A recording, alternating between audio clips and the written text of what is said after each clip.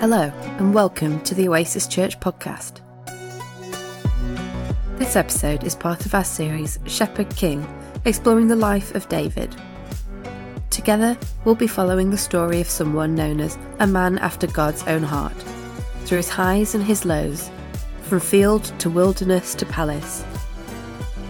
As we do, we'll discover how, in both his successes and his failures, David points us to Jesus, the true King come to change everything for everyone. Thanks for joining us.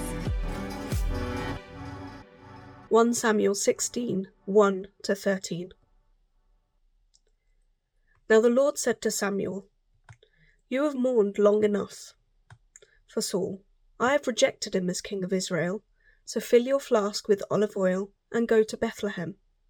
Find a man named Jesse who lives there, for I have selected one of his sons to be my king." But Samuel asked, "How can I do that? If Saul hears about it, he will kill me."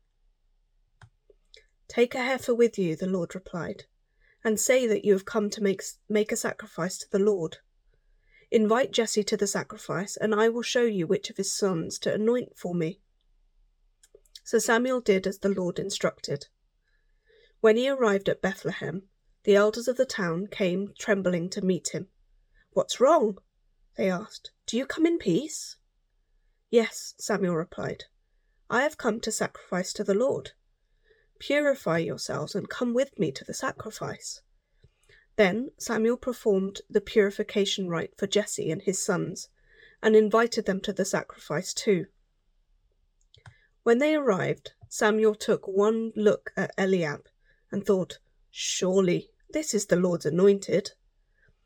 But the Lord said to Samuel, "Don't judge by his appearance or height, for I have rejected him. The Lord doesn't see things the way you see them. People judge by outward appearance, but the Lord looks at the heart." Then Jesse told his son Abinadab to step forward and walk in front of Samuel. But Samuel said, "This is not the one the Lord has chosen." Next, Jesse summoned Shemaiah. But Samuel said, "Neither is this one the Lord has chosen."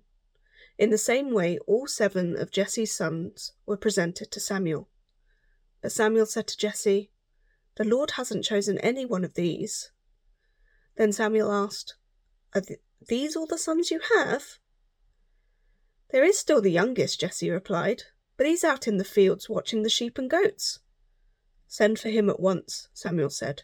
"We will not sit down to eat until he arrives." So Jesse sent for him. He was dark and handsome, with beautiful eyes. And the Lord said, "This is the one. Anoint him." So, as David stood there amongst his brothers, Samuel took the flask of olive oil he had brought and anointed David with the oil. And the Spirit of the Lord came powerfully upon David from that day on. Then Samuel returned to Ramah. Good morning, everyone. Good morning downstairs. There's a few can do better upstairs. Good morning upstairs. Hey, silent waves like that. Good morning online. Very good to have you here. There's a danger at this moment that we disconnect where we were before the Bible was read over us and some notices before that were given, and this moment. And I don't want us to disconnect that, because God's already been speaking to us, has been opening us to the wonder of who he is and the life that he longs for us to live in. And I'm hoping that we're going to see that the dots will connect as we get to look at this amazing part of the story of David, where we're introduced into David that Muri's just read over us. As I really believe that God is wanting to meet with you and with me. I believe that God is interested in the fact that we're here now in this moment. I don't think it's by mistake. I think that God has brought you here because he's wanting to cause you to understand more of the life that he's got for you and he's got for me. And I just want to pray for us, actually, before I kind of jump into what I prepared, because I just feel like there's just a sacredness sometimes of just God coming and just us saying, "Yep, God, I just open my heart to you. Would you come and meet me in the complexities that are there? The concerns, my fears, my hopes, everything." So just where you are, just close your eyes. I'm just going to pray for us. Maybe you feel comfortable, put your hands out of just saying, God, I open myself to you.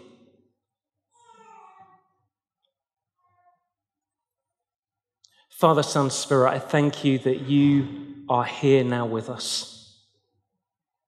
I thank you you've been waiting, anticipating, meeting with us. I thank you that you've been longing to cause us to just know that you are with us, that you know us, and that you have everything we need in this moment. And God, I thank you that you know exactly where we're at the moment. It's not a surprise to you. And I thank you that you're longing to meet us in this place. And so, God, we just say we open our hearts to you. We open our lives to you. And just say, come, have your way. You who promised to do us good. Amen. Amen. Right, before we jump into 1 Samuel 16, I want to just, get us to consider for a moment, like, how do we judge or evaluate other people, or probably ourselves sometime, if we're honest? Like, how do we seek to do that? Now, the reality is, if you've grown up within this society, you'll know that there's ways in which we've kind of been pre-programmed to evaluate or to judge others. It may be in respect to looks, strength, charisma, wealth, can't quite boo me loud, status, achievement, popularity. And we can kind of see those things and think, yep, those are the things that kind of cause us to evaluate or to judge others or ourselves. And maybe in that you kind of think, well, yeah, what that causes me to live with, if I'm honest, like I know I can do that sometimes, is just that it causes me to live with a sense of like either feeling like I'm comparing myself always with others, or that I'm competing with others. Or that maybe it's not that I'm competing or comparing, it's rather that I can either be quick to discount others, or maybe more in reality is that I can find that I discount myself. And what I want us to see is that God looks at things very differently. We see it in the story where, if you like, it kind of zooms in verse 7, where it says this: the Lord said to Samuel, "Don't judge by appearance or height, for I have rejected him." The Lord doesn't see things the way you see them. People judge by outward appearance, but the Lord looks at the heart. God looks at our heart, the core of our being, our inner world, if you like. Because God understands that ultimately what's going on within is what shapes everything outside of us. You see it when you read the Gospels, the accounts of who Jesus is. And what Jesus did is that whenever he was speaking to people, he was always talking about like what's going on in your very inner being, in your heart, in the core of yourself. Because that's the stuff, that's the place that kind of shapes everything else that you do and say. You see, our hearts, like the core of who we are, really matter to God. He's interested in who we are at the core of our beings. And he longs to meet us in that place in order that he can shape us more into who he's created us to be. See, through 1 Samuel 16, we're going to be introduced into two characters, Saul and David. And it reveals in these two characters two inner worlds, two hearts. Now, in it, there's a danger that as soon as you look at two people, you can think, okay, what I've got to do here is kind of figure out, like, how I'm going to live then. And I've got to work hard here, so there's probably going to be a bad one and a good one. That's what's going to happen here. And so what I've got to try and do is work hard to not be like the bad one, but look to be like the good one. Because that's what it's about, isn't it? Me working hard to make sure my heart is good, because that's where I'm going to be judged. Like, if that's what you get by the end of this, I've done an appalling job. And please come up to me at the end and say, you did an appalling job this morning. I give you permission. I want us to have a lens in which we view what goes on in 1 Samuel 16. Because there is this danger that we think the weight is down to me, down to you, in how we kind of try to learn a lesson in order that we can seek to shape and change ourselves. But I rather want us to see that this story needs to be seen with a lens of the wonder of how God is longing to work in your heart and my heart in order that we can live in the good of the life that he has for us. And the lens I want us to look at is the wonder of who God reveals himself to be. Who we're discovering, and we're going to discover week on week, that God reveals himself to be through a king. A king that we've said is a King David, that is this shepherd king, who ultimately isn't what it's all about. It's one that is pointing to the true and ultimate shepherd king, who is God himself, who's longing to shape your life and my life. And what I just want to do then is look and see at who this shepherd king is, because when we see how Jesus describes himself, I think it allows us to see a lens in which to then look at this passage, in order that we start to see that, yet the heart does matter to God. And God is longing to meet us in our hearts, in the core of our being. And so therefore, the lens I want us to look at this passage on is a different passage, which is John 10, verses 10, 14, and 15, where Jesus says this: "The thief's purpose is to steal and kill and destroy. My purpose is to give them a rich and satisfying life. You see, I am the good shepherd. I know my own sheep, and they know me, just as my Father knows me, and I know the Father. So I sacrifice my life for the sheep." Jesus proclaims, "I am forever the good shepherd. My longing is to do all that come to know me good. And I want to do you good by seeking to meet you in the core of who you are and to seek to shape and tend your heart." Because that's what a shepherd does. A shepherd seeks to be one who is tending his sheep. And in the same way as tending the sheep, Jesus says, I want to be those who's tending the heart. You see, tending the heart is all about taking care. That's what tending means.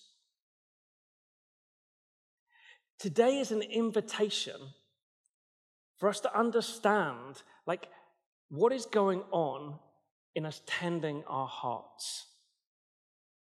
See, Jesus is longing to work with us in the tending of our hearts. Of seeking to say, right, at the core of my being, how am I seeking to take care of that, of who I am? Am I living in the good of the life that Jesus has for me, as he promises to give us a life that is rich and satisfying? Are we allowing that shepherd, to cause his goodness to be the thing that is seeking to tend the very core of who we are? Of giving him more and more permission, of saying, yep, I surrender more of who I am in order that I can live in this rich and satisfying life that you have for me. Are we seeking to tend that way? Do you hear the difference? It is subtle, isn't it? It isn't that I'm trying to keep working at doing something. No, I'm giving permission to Jesus, my good shepherd, to come and work within me. But Jesus also warns us.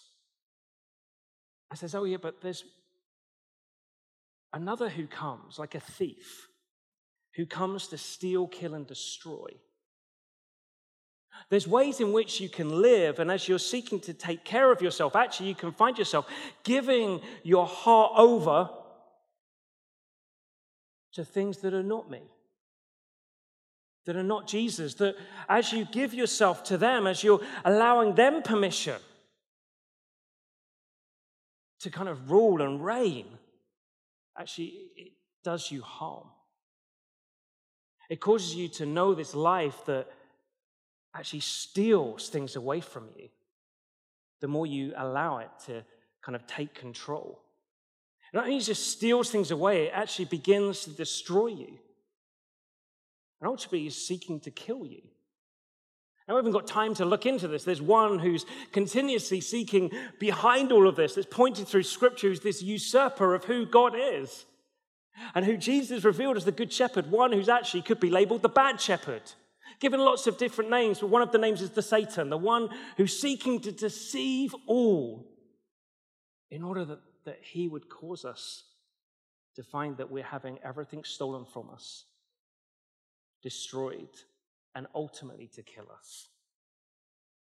What we're going to discover through 1 Samuel 16 is these two ways that get revealed in Saul and David of how they tend their hearts, and what they give their hearts to actually begins this living example of the wonder of what Jesus says of what it is to know him as the Good Shepherd and what happens when he is absent. What happens when we seek to allow other things to reign within our hearts. And as we do it, I don't want us to do it in an exercise of thinking, interesting story. Oh, that's what Saul was like. Oh, that's what David's like. No, I want us to hear it in a way of us saying, how am I tending my heart at the moment? And in my tending my heart, it becomes this uncomfortable question of like, what am I giving space to at the moment? Am I giving space to the Good Shepherd who's seeking to do me good, to provide this rich and satisfying life? Or am I giving space in the core of my being to something other than him? But actually in this moment, I start to feel uncomfortable because I realize that actually it's causing me pain.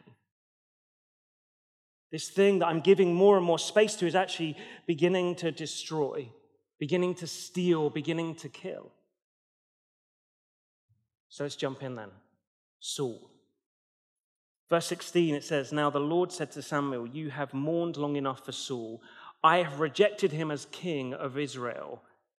You see, if you were around last week in this series, we kind of kicked off by looking at how the people of God had come to Samuel, who was their leader, and said, hey, we don't want you to be our leader, and we don't want God ultimately to be our leader. We want a king. A king that means that we could be like all the other nations. And in that moment, it was a rejection ultimately of who God was. And God, though, sees a way still of figuring his purposes out through their request. And so gives them what they wanted, a king. But in giving them what they wanted, he's going to reveal what they need. And in giving them a king for what they need, it's going to ultimately point to who Jesus is when he comes on earth to reveal the king that we've always needed, one who is our good shepherd. But first of all, there's this king that's given us the king they wanted. And he looks good, and it's a guy called Saul. And God brings him out, and Saul, we're told, is head and shoulders above everyone else. In other words, he's way taller than everyone else. You can see him from afar. He looks the business. Not only that, he's really good looking. We're not told how good looking, just told that he is really good looking. So he's tall, he's really good looking, and he's wealthy, and he comes from a family of status. And in it seems to be, yep, that's the kind of person we think should be king. And to start off with, it feels like he's a good king. He immediately leads God's people into this big victory. It's like, yep, I'm the king. I've what you wanted, and I've delivered. And then quickly, literally you can read the pace of the story. It goes from those dizzying heights to this crumbling reality of who this king truly is. And what we're going to do isn't kind of look through and say, okay, where's the failing here? Let's do an evaluation. No, the invitation, according to 1 Samuel 16, is, no, remember, it's not about the outward. It's about the inward. Like, look at what's going on in terms of Saul and his heart. He looks the business on the outside, but what we discover is there's something very different going on in the inside, in the very heart, in the very core of his being. You see, Saul was one who'd been chosen by God, but kind of didn't see that as something that was going to shape him. Rather, we find that where he continuously seeks to give space in the very inner being of his life, in the very core of his being, in his very heart, was to fear. And rather than tending his heart in order to understand more of how God saw him, he tends his heart to actually lean more and more into allowing fear to govern him. You actually see it at the very beginning of Saul's story, where he's kind of being appointed as the one who will become king. And there's this moment in this comedy moment in the story where it's like, yep, Saul's going to be the one. There's like this picking of straws, a weird custom at that point to work out like the will of God, and it kind of keeps going down, tribe, family, then it's like person, Saul. And everyone's like, Saul, where is he? Where's Saul? And then it says, oh, he was hiding in the baggage. And at that point, you might think, this guy was head and shoulders above everyone else, and he's hiding in the baggage. Like, how small do you have to make yourself when you're really tall to be hiding in the baggage that no one can find you? And then it says they find him, pull him out, and then he stands up and he's head and shoulders above everyone else.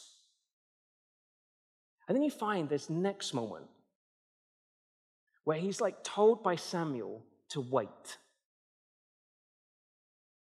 And then we discover that in the waiting, Saul gets really fearful. Because what he's finding is the army that are with him are not waiting with him, are starting to peel off, are starting to lose hope. And so suddenly in that moment, as Saul's kind of waiting, he thinks, right, okay, I've got to do something here. I know I've been told to wait, but I think I've got to take control. And out of fear of seeing the army starting to leave, he takes control and steps into disobedience. And then there's this final moment in Saul's kind of revealing of what's going on in his inner being, where he's told to act and to act conclusively. And Saul doesn't.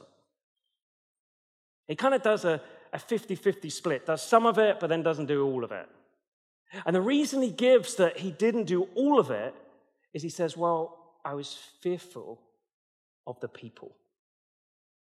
It's the only reason. I was fearful of the people. You see, for Saul, we discover that on the outside he looked the business. But on the inside, what he was tending was a heart that was increasingly leaning, cultivated, and being controlled by fear. And what you find in the life of Saul is it becomes a life that's then a life of distress, a life of despair, a life of disobedience, and ultimately we're discovering Saul's story is a life that ends up in death. Do you remember Jesus' lens that I said I want us to look at this?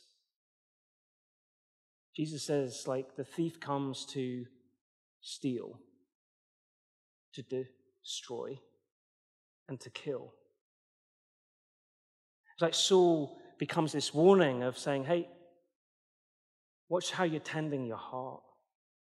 Watch what you're cultivating, not to condemn you, but rather because it leads to a place that isn't Jesus' best for you.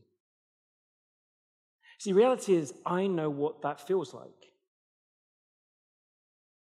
I know what it's like to actually live as someone who is following Jesus, saying, yep, Jesus, I know that your life, death, and resurrection is enough for me, but I'm really fearful about what people might think of me. I'm fearful of sometimes the actions I take, if they're going to be good enough. I'm fearful of if people truly knew me, then what?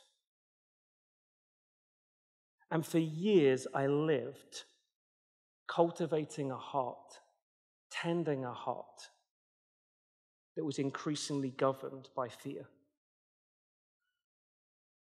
And that fear, as it began to govern more and more of me, is what I found is it stole more and more of my life away.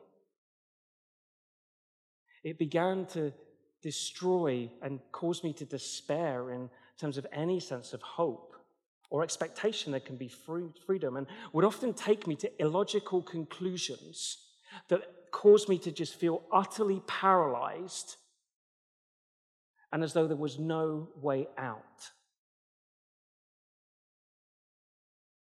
So you don't come kind of talking as though this is some intellectual exercise or, hey, I've got this sorted, but rather as one who says, I know what it's like to tend my heart and know that I've got a good shepherd, and yet what I've chosen to do is say, I'm going to allow this thing to ultimately be the thing that controls and tends me. And what it did is it just left me in this place of hopelessness and despair. But it's not the end of the story. And why I want to throw that in is because for some of us, as we're hearing this, we're thinking, man, this is what it feels like.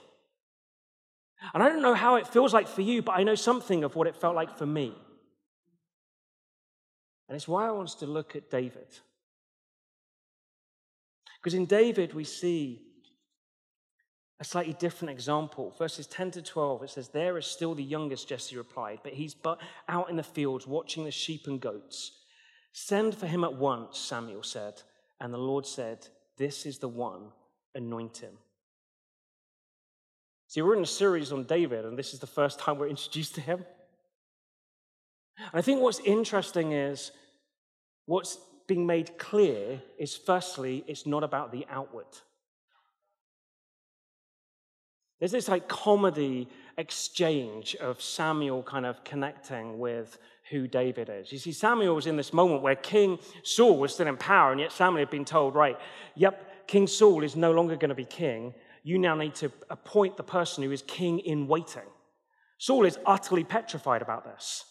And so God gives him a covert way of kind of going about it. And so he goes in and seeks to invite David's dad with... he says to David's dad, bring all your sons, and we're going to make a sacrifice. And so they go and do that, and Samuel's doing it in order that he can get in, do what God said, and get out. And with that moment, you find that Samuel comes across the firstborn. And Samuel looks at him and thinks, man, this guy's really tall. It's got to be him. And God says, no, it's not him. Not about height. Not about stature. It's not about worldly expectation. It's about heart. And then what you find is, it doesn't then go, and then there's David. No, it then goes through all the other brothers. And it's like we're meant to picture it as though it's in this kind of a lowering of order of height. So you kind of get down, and then you get down to the one that's here at the end, and he goes, and is it him? Oh, no, it's not him. Oh, what are we going to do here? You got any other sons? Oh, man, yeah, I've got this other son. But he's really tiny. In actual fact, he's out there tending sheep and goats. He's shepherding. Oh, go and get him. Go and get him. And for the readers that were hearing this, or the people who were having this story told, there was meant to be this thing of, it's not the outward. The scale downwards. We've got the youngest, the smallest, the weakest, surely. It's not about the outward, it's about the inward. And then there's this highlight moment. The spotlight comes on and says, what's he up to? Oh, he's shepherding. Oh, he's a shepherd. He's one who's tending some livestock. There's something about that. There's something about this individual's heart. Yeah, he's the smallest. Yes, you'd be discounting him on every level. And yet God says, no, there's something about his heart. Because he's a shepherd. See, he's one who has a shepherd's heart, or the heart of a shepherd. And in that heart of a shepherd, we discover he's one that understands what it is to care for something. He's one that at the end of his life, in 2 Samuel 7:8, God will actually speak to him and say, look, I took you as one who was seeking to tend sheep to be one who then tended my people and took care of them. You're the shepherd king. And at this point, we could hear it and go, Oh, so obviously David, man, he would just had this leaning. understanding of shepherding. Therefore, that's why his heart was so good. Yep, let's all become shepherds. And then we'll kind of get this thing sorted. No, he had the heart of a shepherd because David encountered the shepherd's heart. You see, there's this moment where Saul finds out from God, yep, I can't use you anymore as king. And I found someone else. And it says that God says, I found a man after my own heart. Now, what that actually means, because we could hear that and think, all right, so yeah, David obviously had this way of living that was for God. And that's not what it's actually about. In that moment, what's actually being conveyed there is that God's heart is for David. It's God announcing over David, you're mine. And for David, it seems as though, and as you read through the story and read through his songs he wrote, that he got to this point of understanding, yep, I understand shepherding, but I understand the God whose heart is of a shepherd. He understood that how God saw him was that he was God's. And as such, it then caused him to seek to live, cultivating and tending his heart, the very core of his being, in the knowledge of how God saw him. So much so that when he begins a song that gets recorded and then gets this moment where, like, it's everyone's favorite song when you read the Bible, where he reveals the wonder of who God is. Psalm 23. And he says what? Oh, the Lord is my shepherd. Like when David looked at what it had been like to shepherd, it caused him to catch hold of God's heart as the shepherd.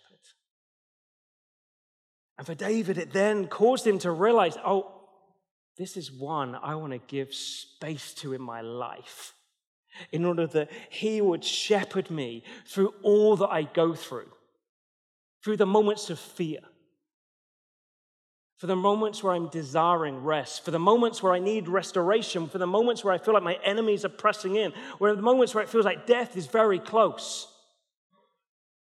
In all of these moments, I want to keep leaning in and giving you space, God, to be my shepherd, to be the one who's tending my heart. Now in it, we're going to discover that David still makes mistakes, pretty big ones. But within it, there was something he caught hold of that caused him to understand that God was his shepherd and the heart of God as our shepherd. Again, to look at that lens that Jesus puts on, I'm saying, yep, good shepherd who brings a rich and satisfying life. That for David, he took it and said, yep, I want that. I want that rich and satisfying life. Now, at this point, we could think, right, okay, so what we need to do then is work hard then at being like David. So you talked about it, Adrian. You said you knew what it was like to be a bit like Saul, where you lived kind of governed by fear. So then surely then the liberation is, yep, let's be like David. Nope. The liberation is receiving the invitation of the shepherd's heart. That's where the liberation is found. We're invited to know more of the beauty that David knew of Jesus' shepherding heart. The shepherding heart that longs to liberate you and I by Jesus' selfless love. See, Jesus, our good shepherd, lays down his life in order that we can know a rich and satisfying life. You see, what was my path to freedom from fear, from that thief? Well, it was coming and realizing that this Jesus who lived and died and rose again and had become the center of my being was the one that I needed to give more and more access to the very core of my being. To say, Jesus, my good shepherd, would you come and would you reign more in my life within every circumstance? Because I put my trust in you and not in this. And over time, what happened is I began to realize that Jesus truly does come to bring a rich and satisfying life and expose the lies that had come and sought to steal, to destroy and kill. Therefore, I want us to finish off with tending our hearts. It's an invitation today just to take care of our hearts and to allow Jesus more access. And I think where that starts is by us just reviewing, of just being honest and saying, like, where's my heart at? What am I giving space to? Like, am I seeking to say, yep, Jesus, you're at the center, and Jesus, I'm looking to allow you to have more and more rule and reign in my being? Or are we actually finding that, yep, I think there is Jesus there, but actually, if I'm honest, I'm allowing this thing, this situation, this way of living to actually be the thing that's increasingly ruling and reigning in my life? See, having renewed, my guess is for many of us, we think, yep, there's that thing. I don't know, maybe it's that stone. Do you remember that in worship of like, oh yeah, the kind of moment that says shame or rejection or despair or fear? I don't know what it is that's on there for you. There's this stuff that we're just giving more time to be cultivating who we are. And Jesus is like, nope, you don't need to allow that to be there. And what we have to do is repent and say, Jesus, I don't want to allow this stuff any more space in my heart. I rather say, I turn to you, Jesus, and want you to be my good shepherd. I want you to be the one that's tending my heart. And then after repenting, then I think we just simply receive. We receive the wonder that Jesus comes by his Spirit to cause us to know that he is more committed than you and I to tending our hearts and therefore our whole lives. I think what's interesting is David gets anointed. And in that anointing of oil, it's like, yep, God's saying, yep, mine, and set aside for purpose. I believe today the same is true, that Jesus wants us to know we're his and we're set apart for a life that is full of his richness, that is deeply satisfying. I want us just to pray, if that's okay. I was meant to do a song. I'm just recognizing we're time pushed slightly at this point in time. And I just want to make sure kids get looked after. But I just wonder if I could ask us to stand if we're able. And I'm going to pray for us.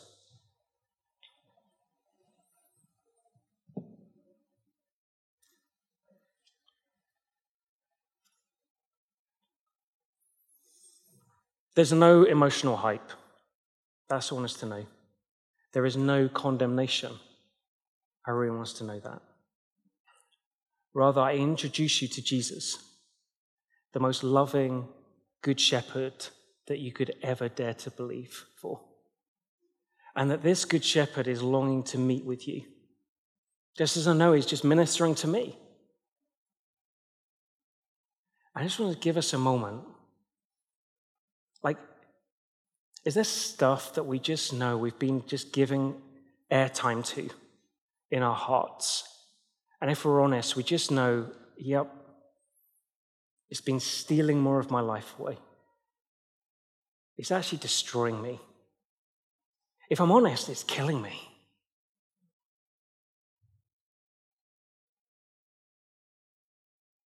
And if that's you, I just want you to say, just like I'm putting my hands out because there's stuff in my heart. And I'm just like, God, here it is, man. Here it is. Just where you are, just say, Jesus, this is it. This is where my heart's at the moment. I just realize this isn't what you've got for me. And just in it, Jesus, you just come and say, Jesus, this stuff that I've been allowing to have space in my life, I just repent of it. I just say, I don't want to allow this anymore to be the thing that's governing. I choose you, Jesus. I choose you.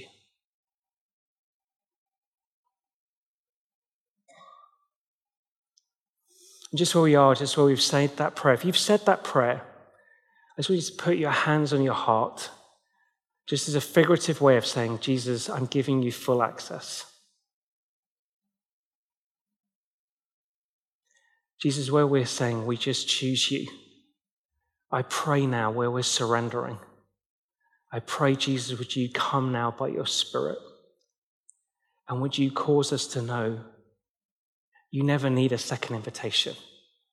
You're all in. I pray, Jesus, would you come now by your Spirit? And would you cause us to know something more of the liberation, the good life, the rich and satisfying life that you have for us? I just ask, Holy Spirit, would you come now and meet with us?